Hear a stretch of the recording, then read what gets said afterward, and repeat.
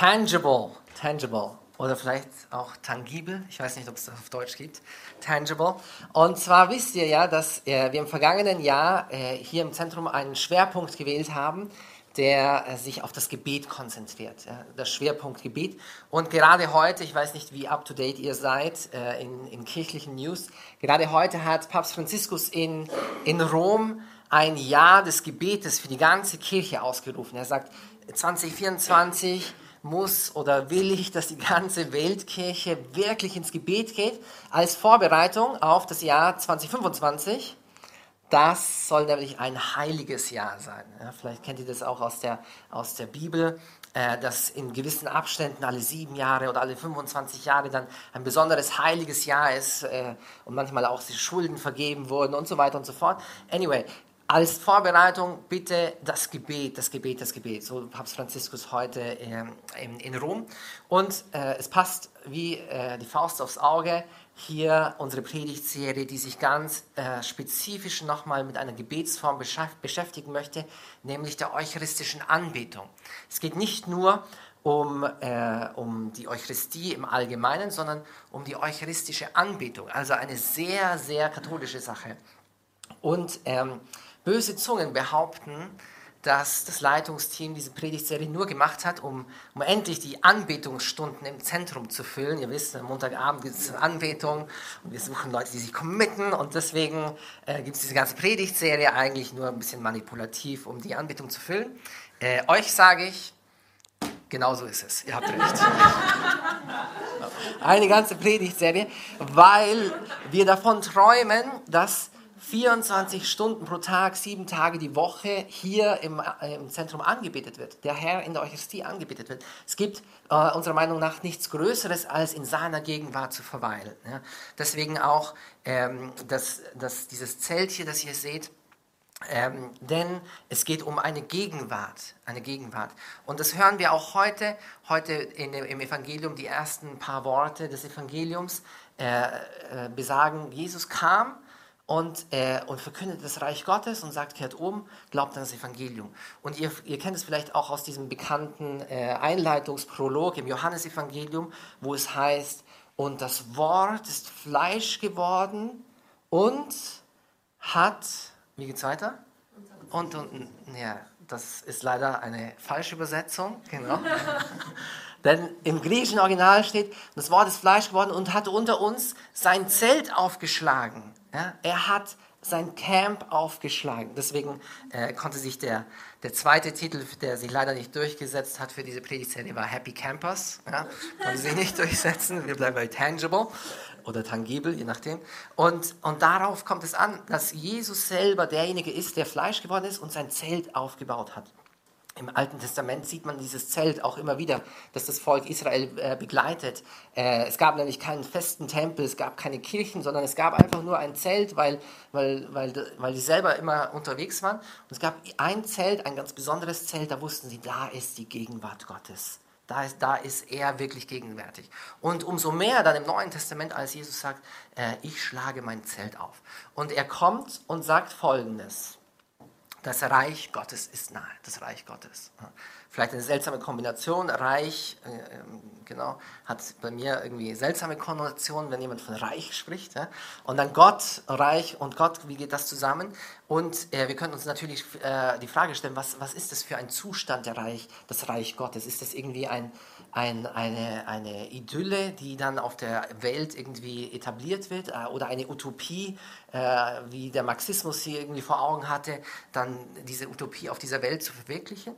Und ich glaube, die einfachste Antwort oder das klarste Beispiel, wie das Reich Gottes aussieht, sehen wir in Jesus selbst. Jesus selbst ist das Reich Gottes. Ja, in ihm sehen wir das Reich Gottes zur Perfektion gebracht. Und ich erkläre gleich, wie das zu verstehen ist. Denn wenn es heißt eben, und das Wort ist Fleisch geworden, dann heißt es, dass Gott einen Botschafter in diese Welt geschickt hat. Einen Botschafter, um seine Gegenwart auf dieser Welt irgendwie zu etablieren. Und dieser Botschafter, der kommt ist nicht nur irgendwie ein Botschafter, wie wir ihn vielleicht auch aus anderen Kontexten kennen, dieser Soldat, der von Marathon im alten Griechenland bis nach Athen gelaufen ist an einem Stück und dann irgendwie tot umgefallen ist, als er seine Botschaft übermittelt hat. Ja. Ist auch nicht so wie ein Botschafter, der in der Antike dann eine schlechte Nachricht überbracht hat und für diese Nachricht, die dem König nicht gefallen hat, lässt der König ihn dann umbringen. Ja.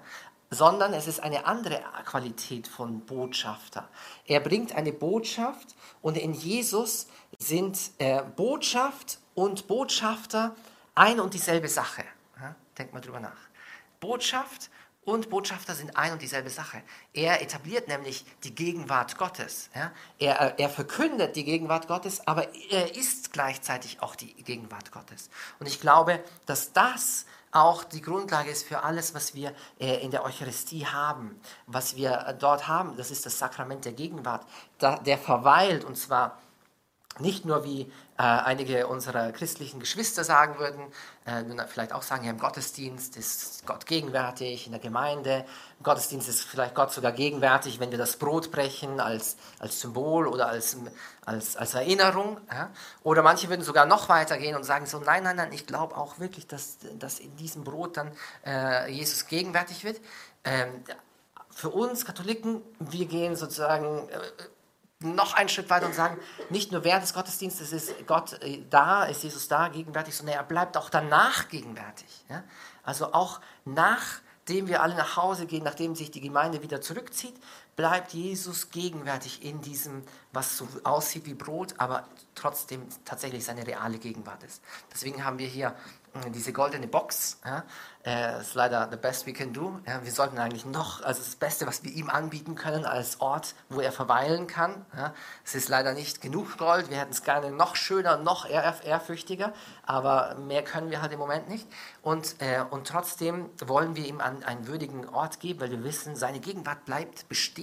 Ja. Das Reich Gottes ist nicht nur irgendwie ein Blitz, der aufflammt und dann wieder weg ist, sondern es ist eine stabile Gegenwart, es ist eine beständige Gegenwart. Und diese Gegenwart nennen wir das Reich Gottes. Das Reich Gottes in Jesus, aber eben auch immer mehr das Reich Gottes, das sich dann in unserem Herzen errichtet. Und das wäre der nächste Punkt für heute Abend, und zwar, dass die eucharistische Anbetung die Transzendenz Gottes konkret macht. Ja? Dieser große Gott, der Transzendente, der über allen Wassern schwebt und das ganze All geschaffen hat, wird ganz konkret sichtbar. So sichtbar, dass wir von einem Sakrament sprechen. Das Sakrament ist Theologensprache für eine sichtbare Realität, die gleichzeitig eine unsichtbare Wirklichkeit gegenwärtig werden lässt. Ja? Und genau diese Sakramentalität ist das, was uns als Katholiken auch so wertvoll ist, das, was wir so wertschätzen, weil wir wissen, hier haben wir ganz eine absolute Sicherheit, ja, dass Gott da ist. Ja? Manchmal sind wir uns nicht ganz sicher, ja, Gott könnte auch da sein, Gott war vielleicht auch in einer Konversation oder Gott ist auch irgendwie in einer guten Tat gegenwärtig. Ja, stimmt, aber wir haben nie so eine große Sicherheit, wie wenn wir von einem Sakrament sprechen. Da ist nämlich er selber, der sozusagen sein Gütesiegel drauflegt und sagt, wenn du dieses Brot und diesen Wein siehst, dann kannst du dir sicher sein, dass durch die Wandlung, die Transformation, die Transsubstantiation sogar, ich wirklich gegenwärtig bin. Ja? Selbst wenn deine Augen dich täuschen, kann dein Glaube mir vertrauen, wenn ich sage, da bin ich gegenwärtig. Das ist wirklich mein Leib, das ist wirklich mein Blut. Ja?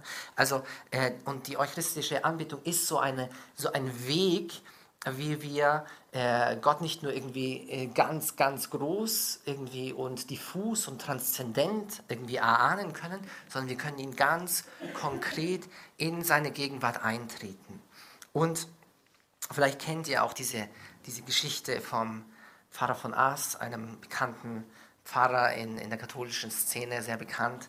Er hat schon vor vielen 100 Jahren gelebt in Frankreich.